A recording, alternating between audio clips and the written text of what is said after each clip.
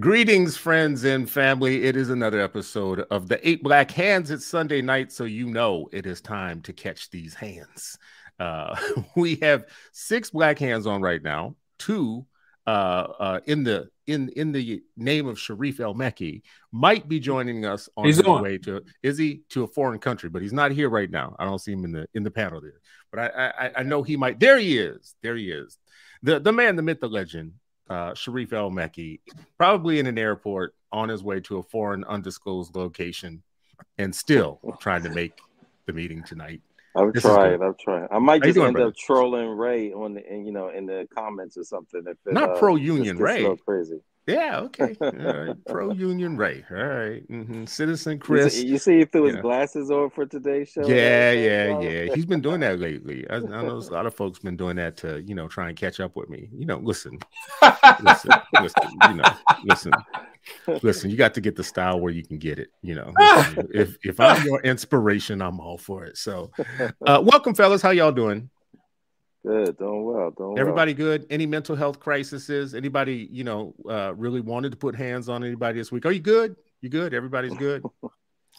Yeah, I mean, black men in America, I'm sure we're all in a constant state of rage, and we're just trying to figure out how to handle it, I got the beige rage all the time. Well, listen, what were you about to say, Dr. Cole? I saw you put your water down for a second. Oh, nothing. No, I'm just saying I was good, man. Tired, but good, man. A lot of traveling. Howard surprised me when I was in Milwaukee doing some stuff, and it was good to see him. And yeah, that was dope. I was glad to see that picture. Yeah, Dr. Howard Fuller, for those who are listening and watching and don't know. Yeah, I did a whole circuit of schools out there, and one of them was his schools, and he wouldn't let me be there without him coming. So it was great, man. And he gave me a hoodie and everything. So oh wow, I got to give him a hard time because I don't have a hoodie. Did you go to the Dr. Howard Fuller Collegiate Academy and talk to his students, brother? Well, see, you got to add all these restrictions that goddamn, what's wrong with you? Like, I will say that me and Josh just got back from Birmingham, Alabama. We spent 3 days there, and I got to see a school that was lovely from top to bottom, where the kids were loved, affirmed, challenged, nurtured by a community of people that started a school specifically for them, with them in mind. The educators were totally immersed in the community, and it was a community school in that they had like community services for the kids with a very well funded public health organization. So it was amazing to see a school that took my cynicism away. So I'm just gonna say that right now. Included academics too, huh? They had the health plus the services plus academics, right? Yeah, so pro-union Ray, why are you doing this with your hand? What's the name of the school, bro? I've been asking you all week. It's coming up. The story will be coming out. All right. We did in-person interviews on the site. You're gonna like it though. All right. That's what's up. Anyways, pro-union Ray, you're the only one who hasn't spoke. Let's check in with you real quick so we can get the show started. Man, I'm doing well. I reclaim my time, man. You give my time to the guests. I'm ready. All right. Well, listen. We have it and you're giving it away at the same time. I was about to say, that's so interesting. I take it back to give to you. All right. Okay. All right. Listen, man. We have talked about tonight's show in different bits and pieces in different shows multiple times, but we're going to have one show on it today. We've talked about Oakland and teacher strikes before. We've talked about teachers' unions nationally. We have another case study. We've talked a little bit about Minneapolis in the past. For the first time in many years recently, like this last spring, the Minneapolis Federation of Teachers were on strike. And we did talk about it in bits and pieces, but we didn't have anybody local to come on and kind of help guide us through some of what was going on. So tonight's guest is going to help us understand a little bit more what some of the educators of color and the Black educators within Minneapolis were experiencing during that strike. And so here's just a couple of notes to give you, if you are not from here, just to give you kind of a Cliff Note version of some things. During the strike, the Minneapolis Federation of Teachers gave the world a single story. That single story was really that their union was fighting for the schools that our kids deserve.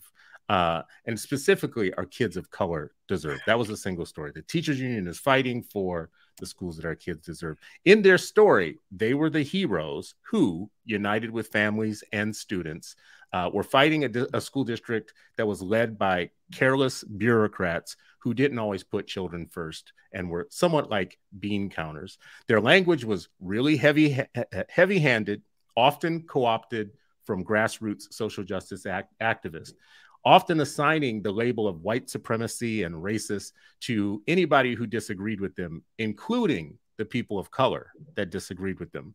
And for many in the public, this had to be kind of confusing, given the fact that the teachers union is led by a blonde white woman whose kid went to one of the toniest school districts in the state until recently, until it was time for her to run for teachers union president again. So for her to be the one to hurl at, especially people of color who disagreed with her, the tagline of white supremacy and say you're using white supremacist tactics and you're being racist against us and we represent the BIPOC people of Minneapolis. That must have been very, very confusing. And on top of that, it was really confusing also because the majority of teachers in Minneapolis are white women from the suburbs who drive in every day, whose kids didn't miss any school time while the children of Minneapolis, the urban children of color, were missing school time.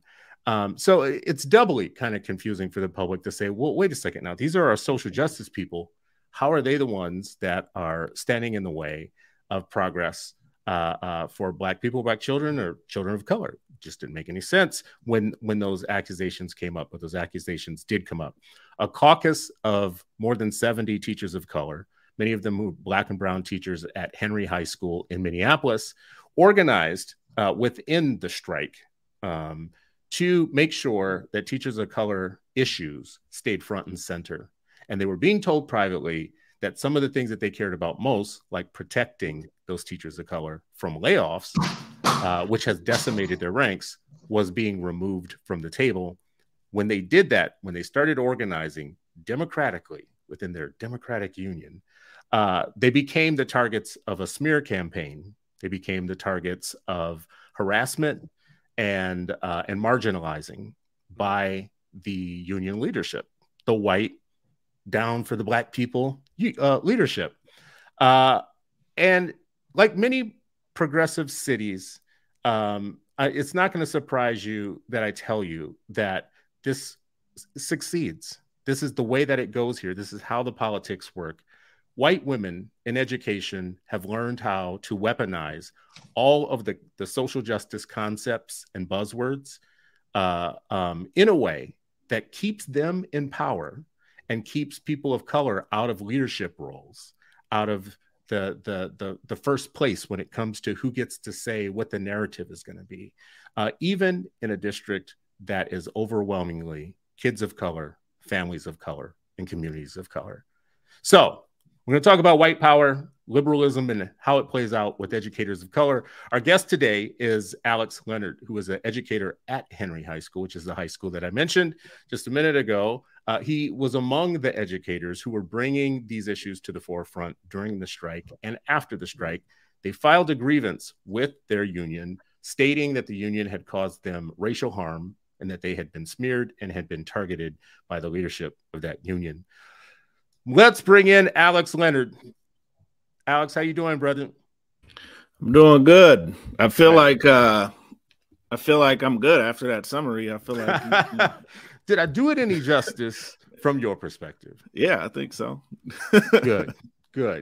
So tell us, you were part of a group of educators at Henry High that brought these issues to the forefront. And by these issues, I mean the issue of making sure that teachers of color would be protected in language, in contract language, as an issue that was falling off the table. And you all were organized to make sure that that stayed on the table. Tell us about the experience that you had after you started organizing and acting democratically within your union. Yeah, I would say that we were met with a lot of backlash. I mean, the first day that we went out and went to other schools and spoke to them, things went pretty smooth. That evening, an email was sent out that was telling union members not to sign any petitions or anything else that's coming from non-union members or union members. And in an email that we were essentially labeled shenanigans and told to, basically people were told to stay away from us. And you had a petition what was the petition for that you all were trying to get other educators to support? Oh, it's pretty simple, man. Like from day one, there were no signs. Like the first day that we went out to protest, all the signs, all the demands were there on union signage, with the exception of teacher of color retention. And so, by day 3, and there were still no signs, and we weren't getting any responses from our strike captains around whether or not those signs would show up. We kind of started to feel like, maybe like we really know that this thing is still on the table. And so we just probably 13 to 15 of us just met and decided that we were going to create a petition that would basically just ask people not to vote yes on a contract that did not come back with that language. And largely because that's what many of us voted on. My 2 biggest priorities were getting ESPs paid, because they've been kind of frozen out for 3 or 4 years with no wage increases, and retention of teachers of color in the contract language. So ESPs are classroom assistants? Yeah, basically. Support staff? Yeah, support staff, yep. And the support staff, the ESPs, I think the average salary for them was like $24,000 a year. Yeah, and that particular union is overwhelmingly people of color. It's like 70-80% folks of color. So the white teachers union was putting the ESPs out front, basically saying that this is who we're fighting for. We're fighting for our teachers of color. But at the same time, they weren't fighting very hard to make sure that their actual teachers of color had protections from layoff. Yeah. And in Minneapolis, we have had our teachers of color pool decimated a couple of times from layoffs. Yeah. Meaning like now, what is it, Alex? How many would you estimate? What percentage of Black teachers in Minneapolis now? Black teachers? Let me think. If I had to guess, I'd say maybe between 6 and 8. Yeah. And I think it's actually lower. You're probably right. Way lower. Way lower. Way lower. Yeah. Alex, I got a question. You mentioned something about 70 to 80. Wait, I'm sorry. Go ahead. No, go ahead, Pro Union Rate. I'm just making fun of your name. Go ahead, Pro Union Rate. you mentioned part 70 to 80% of the support staff are teachers of color. Right. How many what's the minimum qualifications for to be in that position? It depends. It really depends on what position you have. And there is a ton of positions, and part of the contract eliminated a bunch of those and kind of scaled it down to 4 from like probably close to 20. But I would say at a minimum, just a high school diploma. There's a lot of people who just have a high school diploma. Oh, the reason why I'm asking is because the best way to build that pipeline in Minneapolis, from what I'm seeing, is to build the capacity of those folks. Right. Which could be done by the district and the union. And that's one of my issues, is that I don't think that the union is being proactive enough around the things that they say are important to them. Like, I'm not interested in wasting my time yelling at the district. I know what the district's about. I'm not like, we're in a very poorly managed district. It's been that way for decades. So I'm not here to, we control what we can control. And there's no reason why we're not being proactive about that. I had a question for you, yo. Like, it's so wild. Like, one, it's just weird when you say like teachers of color, like in the union. Y'all know, y'all ain't never tripped off how it's wrong to say colored people, but you can say people of color and people don't care. Anyway, I just never. I'm with you. I don't like the term. I'm Black. I'm not BIPOC. I don't want to be of color. Just call me Black. So I'm gonna ask you questions just about the Black people, the Black teachers, right? Like with that piece around the way they not supporting y'all, but they need y'all emotionally. They need y'all to, to put you on TV and show y'all going off anytime they talk about Black people. So when y'all came and said, yo, this is what we need for Black folks, like, what did they say and how did it feel when they said whatever they said to you?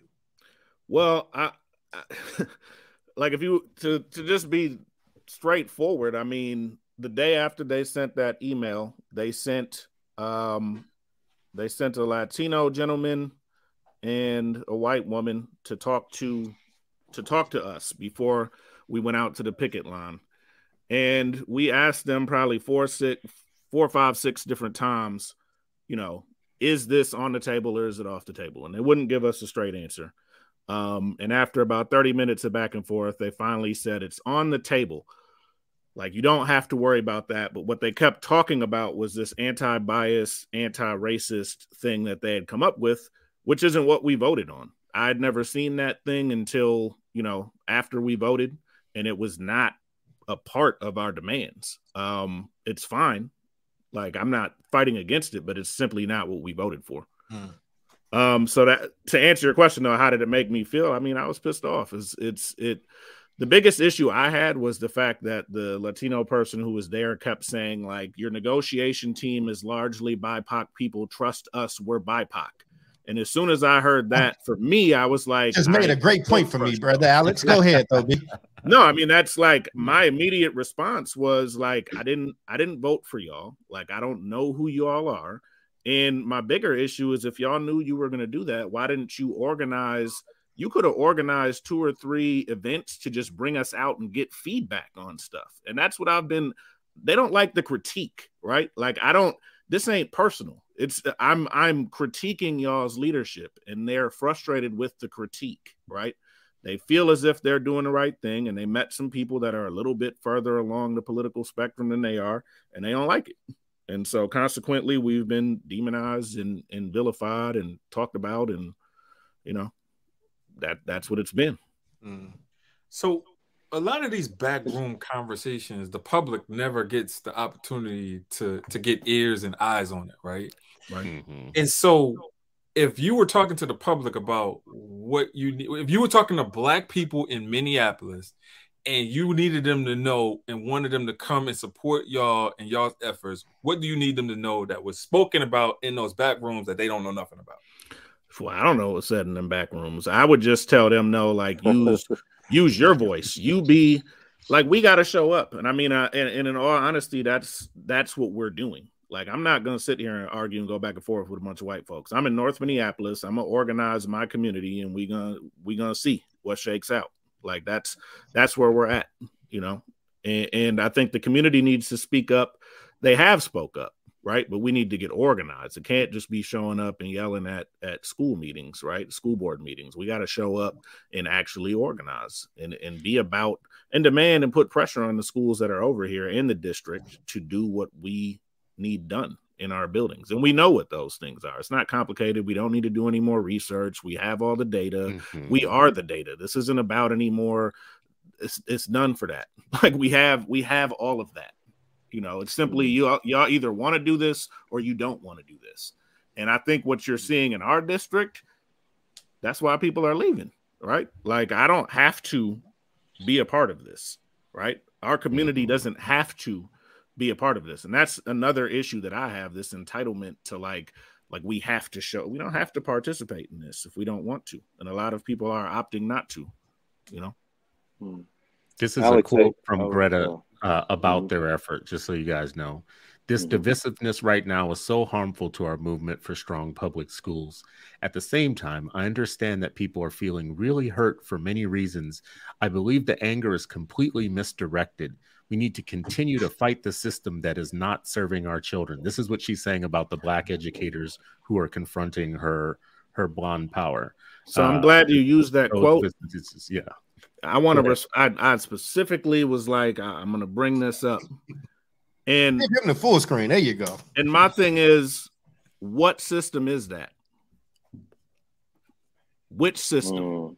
I'm Black first. I'm not a union member first. I'm Black first. The system that I'm fighting is white supremacy. I'm not fighting another system, and that system exists within the district, exists within the union. Exist all over the state. That's what I'm fighting, period. And so to call it misdirected, it's perfectly directed. Everything that we're saying is perfectly directed. I'm not misguided. I said that previously when I talked with Kenneth. There's nothing misguided about what we're doing. There's nothing misdirected about what we're doing, period. Yeah, and this is the Minnesota nice way of saying these fools need to shut up, right?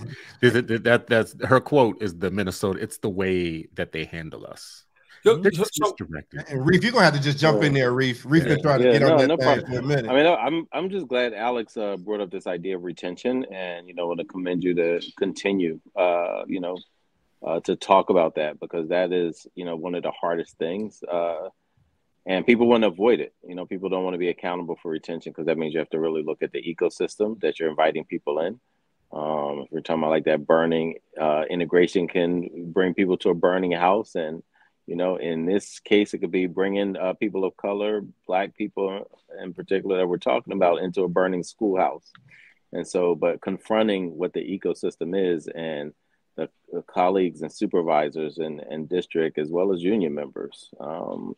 And I think, when Chris opened up and really having, highlighting how people may portray themselves as the activist. And, we've seen it, like it's the same playbook, Randy tells Dr. Howard Fuller that she's the freedom fighter. He's, he should fall back, or she'll come here, to Philly and say something very similar, and jet out of that North Philly neighborhood as soon as she can, as soon as that flash ain't even go off yet, and she running for the car, So, these type of things are consistent. But and even in Philadelphia, past 2 decades, because people weren't thinking about retention, we lost 1,200 Black people, Black teachers, 1,200 in 2 decades, which is just astounding in a city, with this many Black students.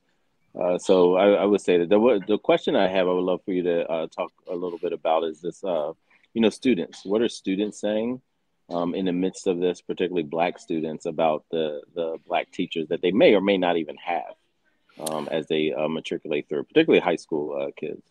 To me, that was one of the things that I saw very clearly. A lot of Black students, particularly from North High School, some from our high school as well, Henry High School, protesting down at the Davis Center throughout the week. And that was one of the things that they were saying, and pay us, right? Like they're looking at us and they want us, right? They want more of us. There's not enough, right? I work in a building, however, where it's a little different, right? We have a Black principal who has kind of, he had to cut folks. And after he did that during the first set of budget cuts, he said, I'm not doing that again. And so he has retained myself and a number of other people out of seniority order, because he has that prerogative to do that as a principal. And we need to see more people doing that. And during his tenureship, we've gone from 8% to 30% in our building. And those are things that people need to be looking at. What is he doing? How is he doing it? How is he able to do that, but other places aren't? And to me, it's more about will than anything else. Do you want to? And when you say 30%, you mean staff of color? Staff of color, but even but for us, it's a lot of Black. Like when we came back to in person this August and walked into the gym, we were all sitting there. I was like, oh, like it looks different this year. And it's not, and this isn't SEAs, this isn't ESPs. Like this is gym teacher, art teacher, right? Like social worker. This is everywhere, right? So you muted, Reef. Made a commitment to do it. That will, the mindset, all of that is like paramount. And, and where do you learn to really push and challenge your mindset? The best place to learn that is through the feedback of the people, the students, the community, right? Like that's the best way to really hold a mirror up to see like, okay, is my mindset, my actions matching what my mouth, my lips part to say? And so that's absolutely critical. So great to hear your principal like really saying like, hey, this is the path forward. We're going to continue to, address this by hiring Black teachers, and creating a pathway, right? Like you all might want to talk to my colleague and coworker Nafisa Muhammad, but part of what we're also creating in our building is an ed pathway to create and expose our students to teaching as a field or to education as a field. Hook me up with the homie, bro. Hook me up with the homie. Should be this email, bro. We gotta talk. Cool. Yep. You know what? We need Black teachers. We need Black teachers. Sound right coming out yet. Hook me up with the homie. Hook me up with the homie, yo. Hook me up with the homie. You know what? There's a whole article about the homie that he's talking about, Nafisa. She quit her job over this. She was so smeared and got so harassed and had people coming after her in so many different directions. She said, I'm tired of fighting two systems. In the article about it, she's saying, I'm tired of fighting two white supremacist systems at once, the school district and the union at the same time, while I'm trying to just teach the kids in my classroom. So we lost a Black educator in Minneapolis, where we only have a handful of them. We lost one to this culture, this political culture of smear the person who tells you the truth. And then, so we lost Nafisa. We didn't. We didn't. Was it? She back? No. Yes. Okay. So she says, I'm tired of fighting this system, blah, blah, blah, whatever. Right. I'm not going to. She was running for president. She dropped out of the race for president for the union. But then the union lifts up another voice of color, Black woman on their executive leadership team, to say all these Negroes are crazy. So they just put out a piece day before yesterday, her writing, they're all full of it. They're lying. And this is how neo-colonialism works. That's right? the playbook. That's the playbook, right? This is how neo-colonialism was. Colonialism is when it comes with the powdered wigs and the white faces. When that don't work with the tribesmen, they find a beige person to come up and do some Pollyanna shit around. Can we all just get along? And that's how you have Haiti and a whole bunch of other places in the world. And that's exactly what they did in this case. They elevated a beige face from one of the whitest schools in the district with all the white teachers to say, all these Negroes are crazy. So I'm gonna disavow from that statement. I know what direction you're going in, but I'm gonna politely distance myself from the Haiti comment. I'm looking at all this stuff, man, and I think I'm the cynical one. I'm not anti-union. I don't hate unions the same way I don't hate teachers. I just had a really great teacher when I was young, and I expect greatness. I just seen like what a union says it's supposed to do, and I know the roots of it, and it's usually gang shit. Like, it was gang shit built to keep Black people out of jobs or whatnot, and now this same gang is trying to silence Black. I'm not saying teachers of color, because I want to stop doing that, because all the teachers of color is not in the same boat as Black teachers in this situation, and we for damn sure ain't talking about all students of color, because Black kids are going through a whole bunch of stuff. You know what I'm saying? So they said I froze. Did I come back?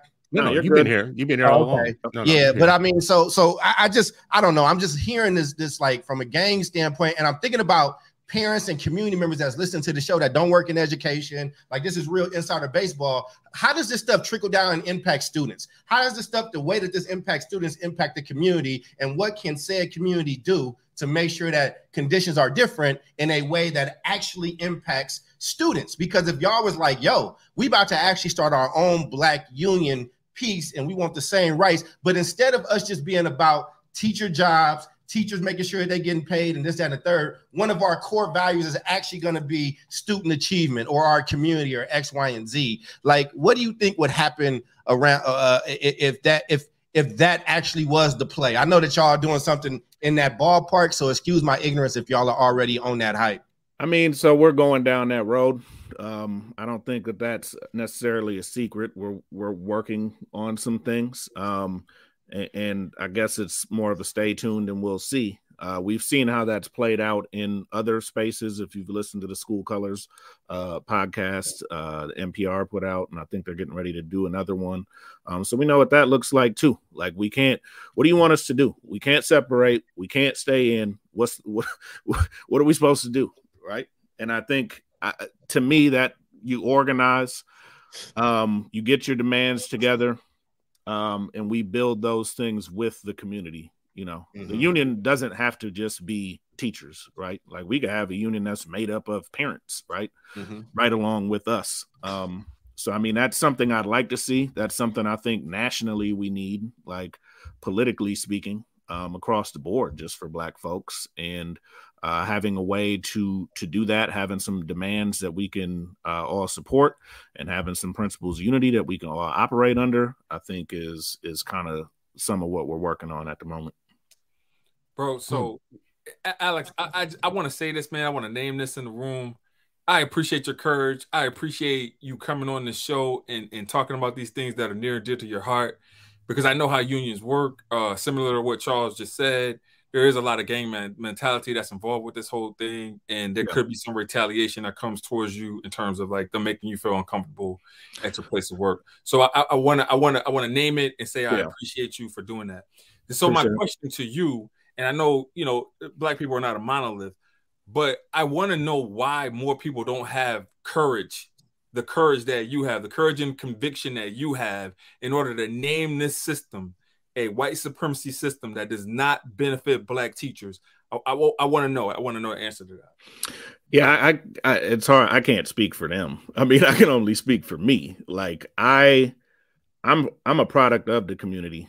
You know, my earliest schooling took part at a what today would probably be considered a charter, all Black school in St. Paul named McIntyre Center for Gifted Children.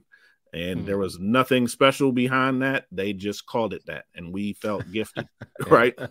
And so, you know, I'm a product of the community. I'm a product of the elders. I know who I am.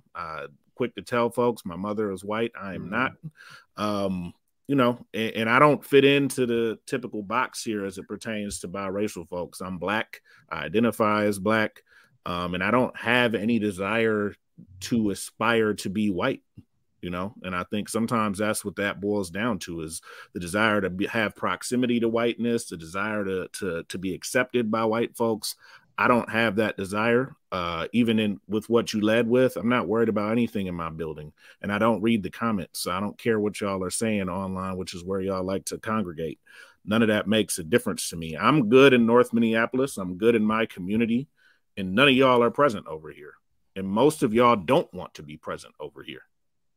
You know, yeah. So I'm good. And I have the support of my community. I have the support of a principal who looks out for all of us. So I'm good personally. And, you know, to me, that's what it boils down to.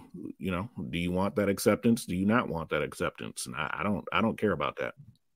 So what's different about Minneapolis than maybe a lot of people, a lot of y'all cities that you live in, is that Minneapolis is 100% white controlled. And they set the agenda for everything. It is the district schools are not white, but the city itself is white controlled, under complete white political control. If you want to make it, if you want to be an elected official, if you want to stay in your job, if you want to be problem free, you will join the progressive white cause of Minneapolis, and you will do what they tell you, and you will toe the line. And if you don't, you will be relegated to a heap of Black radicals and other radicals who have been marginalized and ostracized from mainstream political power. You will not be the one who will rise up the ranks through the DFL, which is our Democratic Party. You will not be the one who gets elected to city council. You will not be the one who gets elected to state rep. You will not be invited to the right parties. You will not become union steward or union president at the top level. You won't become anything. So in a lot of places where there's Black political power in the city, it's more of a mixed situation. Here, you make a decision whether you want to be successful or not. You make a decision, pretty early on. Successful by their terms or not, right? Successful by their terms. Like if you want a mainstream position, if you want mainstream power. And you asked a question, Ray, about organizing, or I think it was Charles, organizing the community here. They are so good at divide and conquer. They got you before you even start. They've already divided the Black radicals into a corner, and they have all the Black Cosbys in the middle ready to just like counteract you. Or they have some grassrootsy type people that will divide and conquer. This group of Black teachers will say this. They will find another group of Black teachers that will say everything that that will say white ice is colder. Right. Right. I mean, the thing for me, though, is that it doesn't stop the work, right? Like if you look at my track record, I've been involved in 4 different programs at Henry High School. One we created for Black boys specifically, had that for 4 or 5 years. And then currently running our program, Community Connected Academy. So I'm not someone who's going to bang my head up against a brick wall. I'm someone that's going to create something and find the other people who want to create something, right? They don't like that either, but it don't stop us, right? Like that's what we're doing, and that's what we'll continue to do. We've graduated all but 3 students in our 3 years in existence as a program. So, the proof is in the pudding, and we're going to keep doing what we're doing regardless. I love that. I love when people can come on the show and they can pull their jacket out and say, "This is the work that I'm doing." Right? Body of work. A lot of people. What? I said, yeah, body of work. I'm agreeing with you. Relax, bro. What? Got his grandfather bifocals on. Looking. What you say, boy? What you say? Alex, do you? And I'm always curious about this. And I've said this on the show before. I came through an alt-cert program, and I've been told by multiple sources. And it was specifically for Black men to get into teaching. A partnership with the School District of Philadelphia, Cheyney University, First HBCU, and a nonprofit called Concerned Black Men. Nice. I've been told that the union ended up, following an injunction in court because they were, they mentioned race. They tried to get Black men. I think, all the issues and conversations that we're having about Black teachers, if the unions didn't just say, oh yeah, that's important, if they actually prioritize it, we wouldn't be anywhere near the numbers that we have right now in the country, in any state, any city. Yeah. If that was a priority for them, we would know it. We would see the numbers. We would see the support. We'd see the avenues, the pathways. Yep. All of that.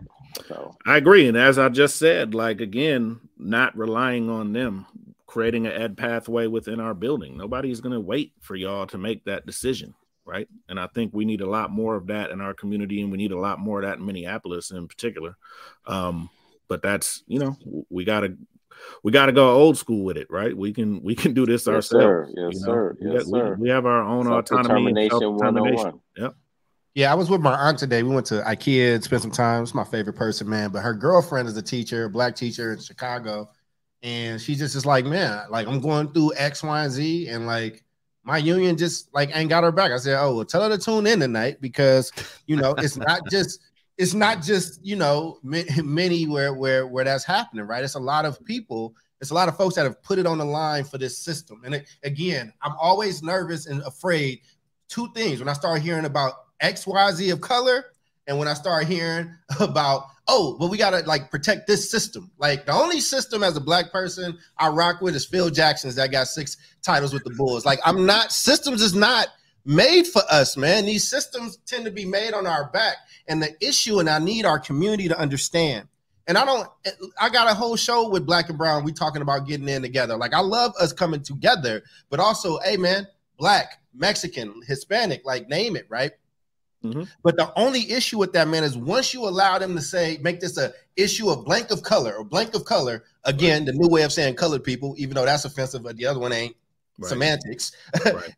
Then Black people get to become a blip, a statistical blip that I do not have to pay attention to because, there's such a rise in students of color, or there's such a rise in happiness of teachers of color. Well, guess what, man? It's a lot of other people of color that have already bitten into that other apple and is ready to sell your Black ass out. And it'd be like, it's not about, we shoot a lot of bail, man. I like Obama. I love Obama. But we'll be like, yo, what you do for Black people? They'll be like, well, he's the president of everybody. But yet and still other groups got hate crimes. Or you got Joe Biden got this. Oh, you do this. This is a crime against this people. And I think that you have to make sure people recognize you, recognize your struggle, and ultimately, man, recognize our babies and children who are not getting the thing that they need. So, Alex, I heard what you were saying. I think it's dope too, man, around the work that you're doing in this new organization that you're building or this offshoot. Will it directly say, and Black student achievement, you know what I'm saying? That is a thing that we focused on. And I'm not pounding on you, but I'm pushing this harder because there's community member watching us. And I want them to kind of have some guidance around what they should be asking for it, as opposed to a member's card to a union that don't really rock you no way. Ask for the real thing that you need. No, I'm with you. And I think we need to demand that excellence. I think we need to demand more of teachers overall. And I think that that's the benefit of having folks like a Nafisa Muhammad in the classroom, right? I'm not a teacher, I'm a counselor, but that's the benefit of having someone like myself, having principals who kind of have an idea of what we need and are able to hold our students to a high standard and not coddle them, not be afraid of them, but know the greatness that is within them, even when they show up in ways that challenge us, right? I've been in both unions. I was an ESP. I was a dean. I dealt with behavior specifically for 7 years before coming a counselor. And, all those students that I saw in crisis, still brilliant students, man, just got a lot going on. And we need to be able to support them, but also demand academic excellence from them as well. And sometimes that needs to look different, which is why we had to create Community Connected Academy, focus on project-based learning, right? So we can have some hands-on stuff, so that we can have some experiences in the community doing internships, right? So that our students get a chance to start doing those things, that exploring those things while they're in high school. I don't want you to wait to get into college and then decide you don't want to be a veterinarian. Let's get you in now so you can figure out if that's for you or not. And if it's not, cool. Let's find another internship for you and see if we can help you find your niche before you leave this place, you know? So two things, one, I would push back just a little bit on the of color thing, but let me just say a different thing first. The NAACP did a press conference with the Black teachers on the steps of the school district, headquarters. And some of the teachers crossed over to stand behind them and support them, meaning some of the white teachers stood with them. The rest, if you see a picture of the press conference that they did together, a lot of the MFT teachers are down a ways because they didn't want to stand with them. They didn't want to stand with the NAACP or whatnot. And in what the NAACP was talking about, they were saying what you were saying, Charles. Yep. We're talking specifically about Black children and about Black teachers, and about the fact that many of our teachers can't teach and our kids aren't learning, and our kids need to be learning and they're not. So they were saying this. And meanwhile, some of the teachers that should be standing with them, the union and MFT wouldn't stand with them. They were down, standing away from them, and just wrote a thing saying why we didn't stand with them. We didn't like their message, basically. We didn't like what they had to say. And started smearing the whole ass NAACP. That's how it goes, man. In Oakland, no, you're not. The NAACP in Oakland did that a long time ago, and during the largest strike ever, right, where they were asking for these things. Now, when the NAACP was speaking and it was in support of the union, hey, we gotta listen to these Black leaders. We love these Black leaders. But when we had the longest strike in Oakland history, which I was a student for, and the NAACP is like, how is this helping Black students? What is happening? Oh, don't listen. No, this antiquated organization. You know what I'm saying? That's how it goes, man. So I ain't mean to cut you off, Alex, but it's wild in these streets for Black folks, man. It's wild. It is. And you gotta, you definitely have to pay attention to who's saying what. They keep saying pay attention to the money. What money? Like, I'm not funded by anybody. Like, we're not funded by anybody. We're as a matter of fact, the way that you treat us forces us to the people that you don't want us to deal with. I don't want to be on this show if I don't have to. I love y'all. This is a great conversation, but I would much prefer to be talking to the people that I'm talking about. Y'all don't want to talk. You don't. Yeah. Multiple emails, multiple responses. The grievance email, we got 4 sentences out of these people. You know what I mean? Like, the grievance is done. So, and part of it's because there's no process. But go ahead. To talk about the specifics of what you said earlier, just so we can come back to this. And Josh, I want to cue up this video in a second, but they said that you all were not telling the truth. When they said that we were planning on keeping the language alive all along. That they called you a liar, son. They said you was a liar and a sucker, and you ain't gonna do shit, Alex. That's what they said. That's what I'm hearing. They didn't just say it to the public either. They said it to other teachers. Don't even talk to them because they're lying. All along, we were fighting for teachers of color protections in the language, the contract language to protect teachers of color. We never dropped it. And these folks were saying, Alex and his folks were saying, no. We got the receipts of when you dropped it and when you said it and everything. So yeah, you're right, Charles. They just basically said they're lying. And of course, for a lot of people in the public, that's all they need to hear. Just you call them a liar, and that's like, okay, then you must be telling them, all right, cool, gotcha. But first of all, let's do this. Let's pull up this video real quick, Josh. We're gonna play this real quick, y'all. In the perspective is Greta Callahan herself, the president of the Minneapolis Federation of Teachers. Greta, thank you for joining us this morning. Thank you for having me. All right. So we've been in talks about this for weeks. You guys have, of course, been in mediation for weeks now. Lay out what you guys are asking from the district. Yeah, we're asking for a living wage for our hourly workers who are on average making $24,000 a year right now. We're asking for them to make $35,000 a year. We're asking for more mental health supports for our students. That means additional nurses, counselors, social workers, school psychologists, because right now we have ratios that are certainly not serving our students and are nowhere near the nationally recommended ratios.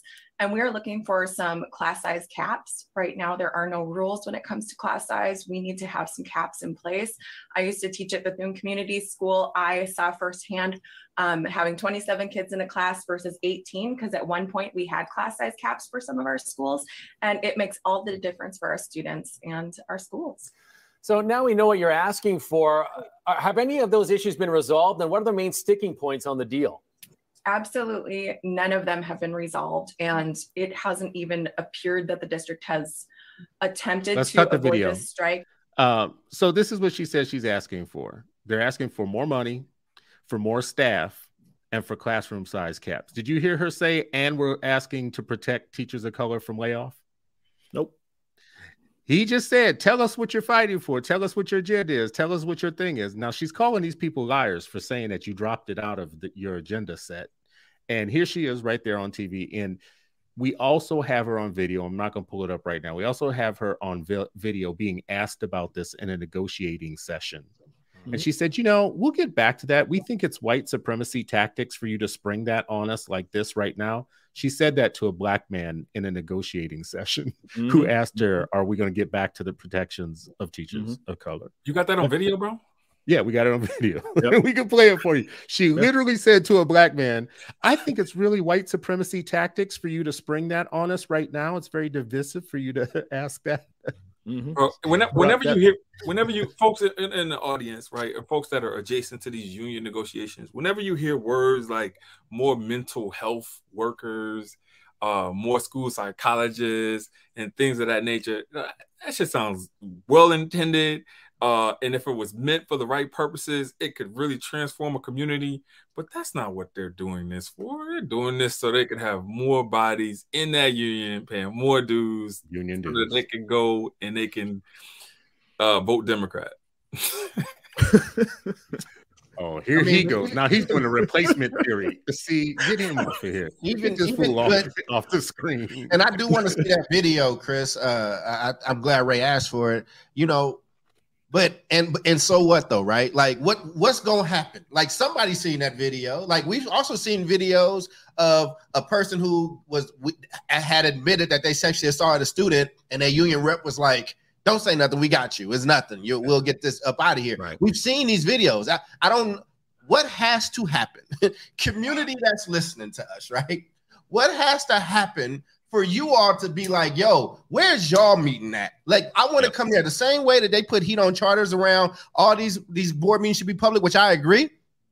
Or the district meetings and how you push up in them things, right? This is a nonprofit organization. You should be able to be like, yo, I want to be up in this meeting. I want to hear what these negotiations are. And again, the four of us have been close enough to these negotiations where we hear how they talk about our students. We hear how they talk about our parents. We hear how they talk about some of you that are listening right now. You know what I'm saying? And then we'll get out here and say that they do it all for you, baby. They do it all for you. I done read Fillmore Slim books, fam. That's pimp shit. So now these motherfuckers is gangsters and pimps. I just want to make sure we covering all the crime bases up in this joint. I mean, basically colonists. Yeah. Go ahead, Alex. No, I mean, I think, and my thing is that's something they need to worry about and deal with. If you look at what's going on in the city of Minneapolis right now, Chris, I don't know if you're familiar with what's happening in a city commissioner's office, right? And you just had 80 some people file a 21-page letter about the racism that's taking place in the city commissioner's office, along with a big chunk of people resigning.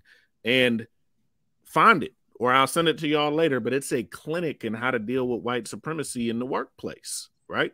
Like it's outlining everything. Here are the HR practices that need to change. Here are the hiring processes that need to change. Here's how you're going to retain people in this space, along with multiple appendices that are just like stories, right? Of like, here's my story as like dealing with race. You know, you got all of this going on. And my point in saying all that is like, this is what folks on that side need to be thinking about. If you're in leadership, this is what you need to be thinking about and getting ahead of. And I might be revealing more than I intend to, but that's the reality, right? Like, this is, it's systemic, man. And again, I'll just come back to the whole issue. Systemic. Which system are we fighting, right? We are not fighting the same system. I, as a Black educator, am not fighting the same system that Greta purports to be fighting, period. So my question, because, you know, we have folks, this is a national podcast, and so we got folks all over the country that are listening to you talk, right? Listening to your courage, listening to you speak with conviction, and I appreciate it. You don't even understand. This is giving me great joy. What advice do you have for teachers that are in these strong unions, right? That know that they're not representing for them, right? That want to speak out and may not have the courage that you have. Like, what advice do you have for them in terms of like, yo, let's get after it? I think find the people, find your people, you know, find your people. That's it. And that's all. Find the people that support what you're talking about. And in all honesty, I don't care what race they are. If they down with a pro-Black agenda, and they can operate under these guidelines, then cool, let's get it. Whoever's down, because we should know by now that whatever operates and works best for us works for everyone else. Largely, we don't benefit from half the stuff that we fight for. It helps other people more, you know, so y'all should be listening to leadership. But I would say, listening to our leadership, but I would say to those folks around the country, gather with, you know, we're small in numbers, but get together with them and start organizing yourselves. And if you're in a community where you can start trying to reach out to those parents, reach out to those students and other community members that support that, because we have people here that support that as well. Start there. I mean, because that's what we're doing. We're just going to start there and see what happens. You know, I think I would say this. Charles, you probably would say Oakland is pretty similar in this one way, and Philly might be also. But Minneapolis really is a case study on how white progressive hegemonies can be just as racist and just as crazy as right-wing folks are. All the stuff we say about Trump and we say about red states and red counties and red places or whatnot, it's real easy to see the oppression in those places and to see the systemic ways in which they control folks. They control the agenda, they control the table and whatnot. It's harder to see in progressive places where there's white progressive hegemony because, you know, there's an assumption that we're so aligned on things around social justice and other policies important to Black folks and people of color that there can't be any racism in those places too. Right. And that two things can't be true. You can't be at a rally talking about Black Lives Matter and also be racist, right? I think Minneapolis is a case study on what it looks like, how to control populations of color with what Malcolm X basically said, you know, foxy liberals. They'll tell you the things, they'll have you thinking they're your best friend and whatnot, and they'll be controlling you the whole time. It's just interesting that, you know, there's never been a Black president of the Minneapolis Federation of Teachers when there's been a Black president of the leader of the free world, right? Like, it's just interesting that Black folks have ran for the last 10, 12 years, have ran for that leadership positions. And it always comes up with the minority being the majority, meaning the white folks are the majority of the school system here. They're the minority, but they run everything. And it's because the city political apparatus, listen, he just told you about the commissioner's office, right? But you already know about George Floyd. You already know about a police department that can, like, in broad daylight, put a knee on somebody's neck and kill them, execute them on camera, right? In the middle of the street, in the middle of the day, in one of the most progressive white cities in the country. I mean, one of the places where people wouldn't dare vote for Republican anything. You know, you can't run as a Republican for anything in Minneapolis and win anything ever, right? At most, if you're not a Democrat, you're a Green Party member. But yet you have a police department that can't be controlled, right? I mean, Alex, you would know better than I am, than I would. But I mean, since, you know, George Floyd, that's 2 years ago, how many more incidents have there been, right? Like it hasn't stopped. I mean, Dante Wright was a student of ours. You know, it's not, there's no disconnect in our community, not at all.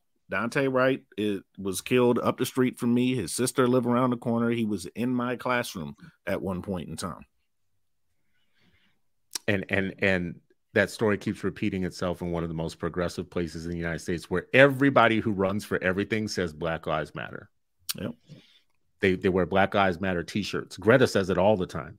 My BIPOC students, my BIPOC babies, my Black Lives Matter, this, that, and the other, you know. That shit tastes nasty coming out your mouth. What, BIPOC babies? Charles is like, I had the BIPOCs once. I can't comment on this. I want to comment on this. We'll talk off camera.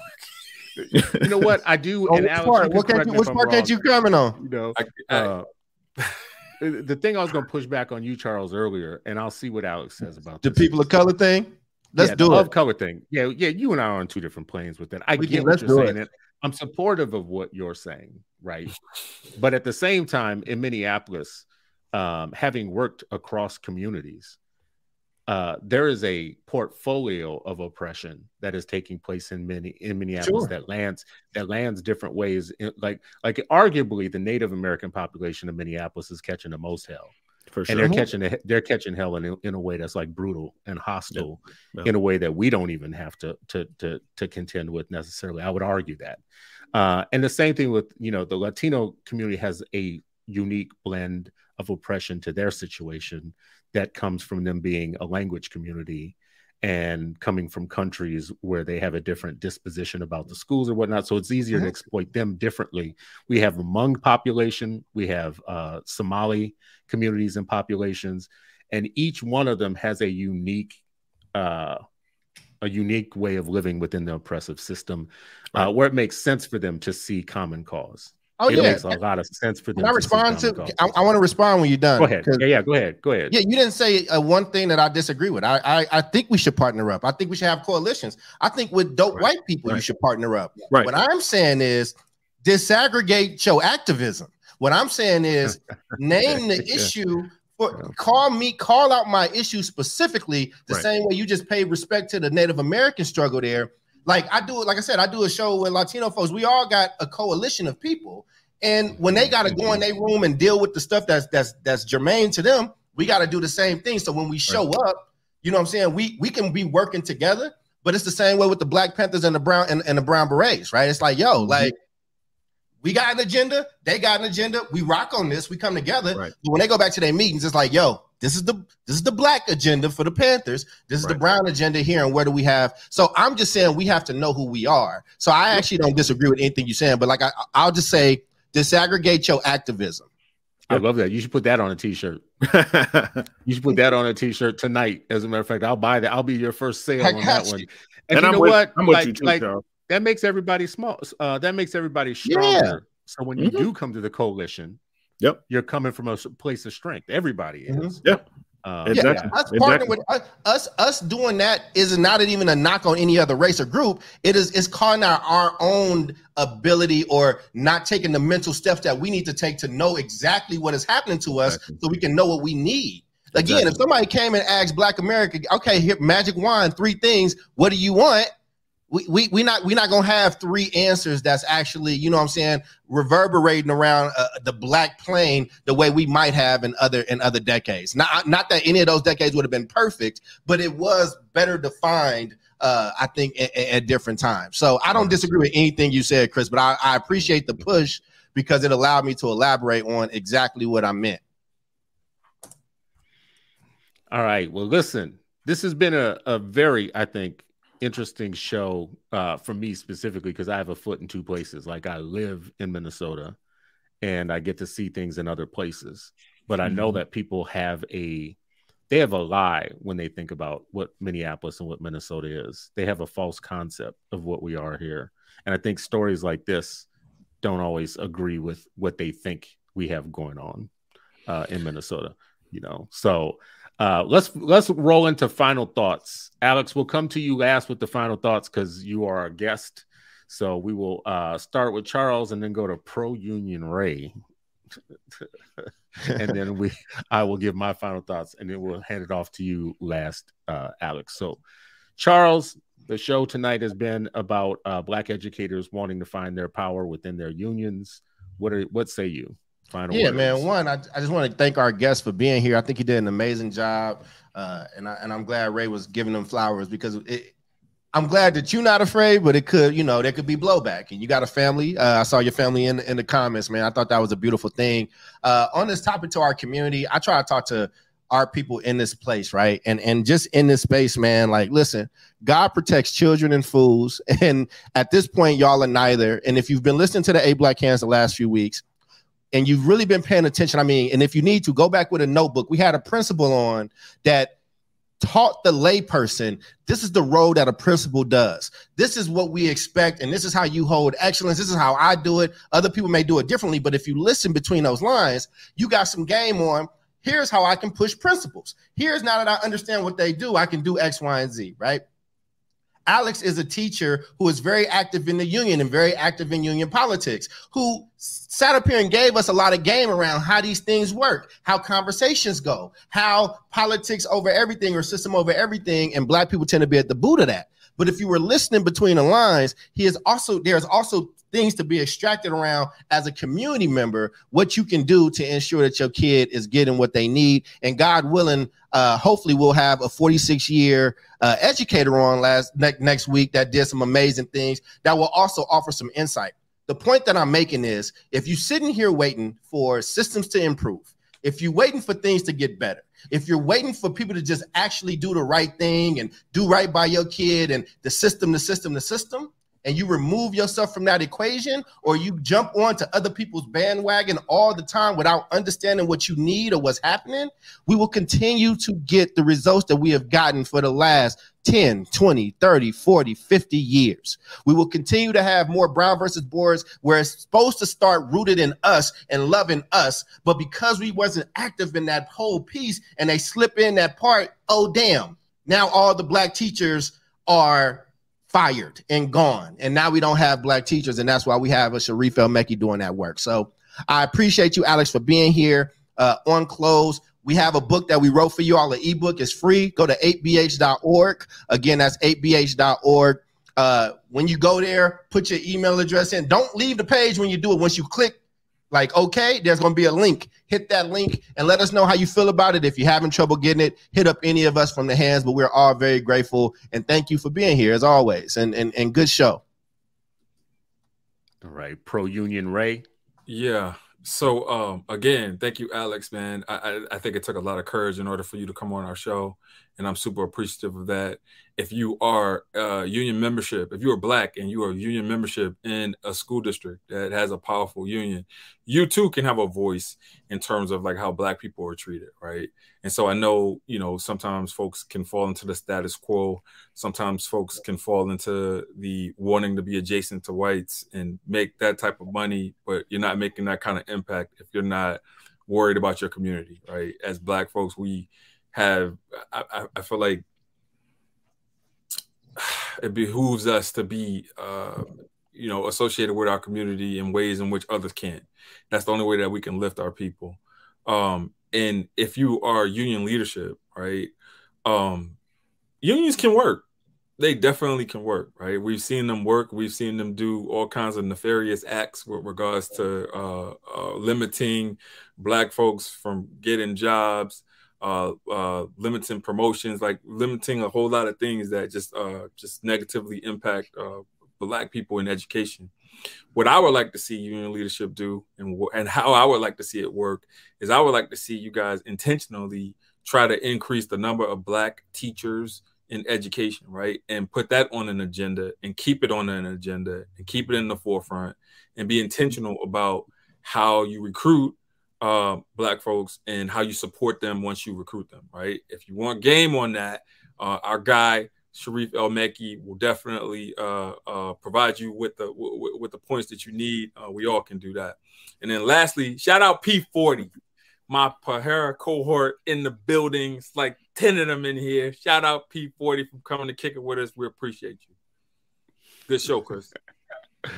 P40. All right. Well, listen, You know, the last time we did a show where we talked about some labor stuff, there was a person who said on Twitter, you know, I enjoyed the show. It was good, you know, and this is a labor person. And he said, you know, but Chris, you might want to take off the organized hat before you go full on neoliberal with your comments. And, you know, that just like went right down my back, because I know that there's this whole language system around white progressive labor organizations who see labor as like such a religion that you have to genuflect when you talk about labor, when you talk about unions. You have to say, you know, I don't hate unions, but, or I don't hate teachers, but, or, you know, whatever. That first genuflect that you have to do is part of a cultish type of behavior. Unions have a mixed history. So if you're one of the people who have sucked down the religion of what they are and what they do, good for you. You can live with that. But there's no such thing as an educator who won't tell you or teach you the real history of this thing that you're worshiping so much. I don't think you organize around labor and around work. I think you organize around interests and around justice, right? Mm-hmm. So a labor organization that is organizing around their jobs, their public employee jobs, treating that as if that's your highest cause as a person of color, as a Black person, as an indigenous person, as an immigrant, as a person who has a very unique set of grievances to work out with your country. The idea that you would be organizing cross-culturally with white people in the lead around labor and work as your main thing is stupid, right? So I'm not even gonna like pull punches. I'm not even gonna pull punches with it. That's the dumbest shit I've ever heard, right? Like, you know, like let's organize around labor, right? Around work. Right. And then let's let white folks tell us how we're going to do that. Right. When they have such a mixed history of how they are still, as of today, from this story that you're hearing right now, not able to organize around justice, because if it was around justice, there would be something different that they would be pushing for than what we're hearing right now. So I want to respond to the idea that we're not sitting around waiting for systems to change. Alex is proof. And the cohort of educators that are working with him are proof that you can organize around justice as workers within a union, as a matter of fact, around racial justice. And that's what they're doing. They're not sitting on their asses. They're actually challenging the religion of labor from within because they're part of it, right? Mm-hmm. And that's what Black folks should be doing, whatever. If you, in churches, you should be doing that. In corporations, you should be doing that. In politics, you should be doing that. Wherever you are, you should be doing that exact same thing. That's the organizing that you need to do against all systems, because none of the systems are right for us right now. The NAACP came out on this. Parents came out on this. But what you got to watch out for is the stuff that gets said behind closed doors. You need to share that with the public. You need to demystify. You need to expose. You need to highlight. You need to tell the public the truth. You are in all these private meetings, hearing all these private things, and you're not making the public any smarter about the things that you're hearing. You're not doing your job. You got to expose. You got to tell the stories. You got to change the narrative. You got to challenge the power. You have to demystify the rules, demystify the way the process works, demystify all that, and then put people on the hook to do something about it, right? And then you got to watch out for the neo-colonial stuff, because listen, you stand up, you say the truth, the first thing they're gonna do is find somebody who looks just like you to say the opposite of what you're saying and sow doubt about you being somebody that the public should listen to. And that's exactly what they're trying to do with Alex, with the crew of his crew of educators, with the NAACP, and with other groups now. And it works sometimes. It's not gonna work forever. The MAGA stuff isn't going to work on the right forever. And this kind of labor religion where people like look at a blonde white woman whose kids was like in one of the best districts in the state of Minnesota as like the social justice warrior and Black Lives Matter all-star. That's not going to last forever. It's all fraud. And we're going to get the truth out there. That's my final word. And Alex, brother, thank you so much for coming on. I appreciate you. And what's your final word for the people listening and watching? I mean, I don't bite. We don't bite. It's going to be a lot coming down the pipeline, I'm sure, later this week, man. But what I would say is we've been transparent all along, and all of this started out simply wanting to hold the people that were elected accountable. And so why so much pushback if we're doing simply what we're supposed to do, if this is a democratic process?